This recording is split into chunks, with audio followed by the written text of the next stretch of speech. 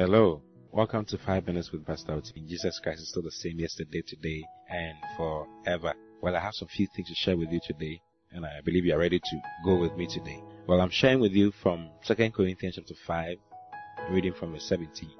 It says that therefore, if any man be in Christ, he is a new creature. Other version says he is a new creation. You see, so when you become born again, you are found in Christ, and hence you are made a new creation. I'm a new creation. Hallelujah.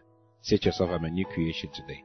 He says, all things are passed away, meaning that you don't have a past. And he says, behold, all things are become new. I don't have a past anymore. All things are become new.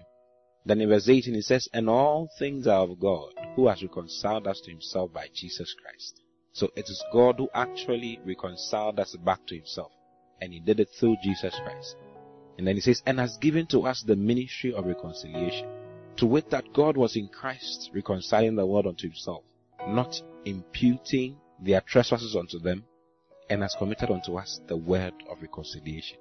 I'm a minister of reconciliation. Today I'm sharing concerning ministers of reconciliation. Now, this portion of the word of God makes us know that as soon as you are born again, you are given a ministry. Immediately. See, he says in verse 18, he says, and all things are of God. All these new things are of God. You see, because in verse 17 it says that all things are become new. All things are passed away. All things are become new. Verse 18 says, and all these things, all these new things are of God, who has reconciled us to himself. He has reconciled us. In other words, he has brought us back to himself. How did he do it? By Christ Jesus. And has given to us the ministry of reconciliation, the service of reconciliation. So we have become ministers of reconciliation. As soon as you are born again, you are given a ministry, which is the ministry to reconcile others. You are a minister of reconciliation. Oh, I'm a minister of reconciliation. I've been sent of God to reconcile men unto him through Christ Jesus. Then it says to wit that God was in Christ. So God was the one working in Christ. What was he doing? He was reconciling the world unto himself. And it says not imputing their trespasses unto them. If you read in John chapter 3 verse 17, you always know John 3:16. John 3:16 says that for God so loved the world, that is why he gave his only begotten son, that whosoever believes in him should not perish, but have everlasting life. Then verse 17 says that for God did not send his son into this world to condemn this world, but that the world through him might be saved. You see, so God was in Christ, not condemning the world, but bringing the world back to God. Hallelujah. And Jesus is not here anymore. Jesus is gone. He's dead and gone now. But there's a will of God that needs to be fulfilled now. You see, the Bible says that God wills that all men be saved and come to the knowledge of the truth. So God has given us that ministry, that responsibility. There's a responsibility. In Christ, we don't only have rights, we have a responsibility. And our responsibility is to reconcile others. I want you to win a soul today. The Bible says that he that winneth souls is wise. The one who wins souls is wise. So be wise today. Win a soul. Don't just sit there. Talk to a brother in a taxi. Talk to a sister at work.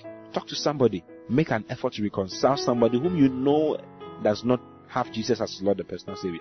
Bring that person back to God. It's your ministry.